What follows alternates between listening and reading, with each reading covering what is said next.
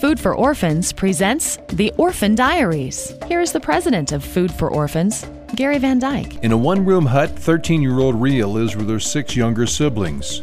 Living near the equator in Liberia, Rhea and her brothers and sisters live in a community decimated by HIV and AIDS.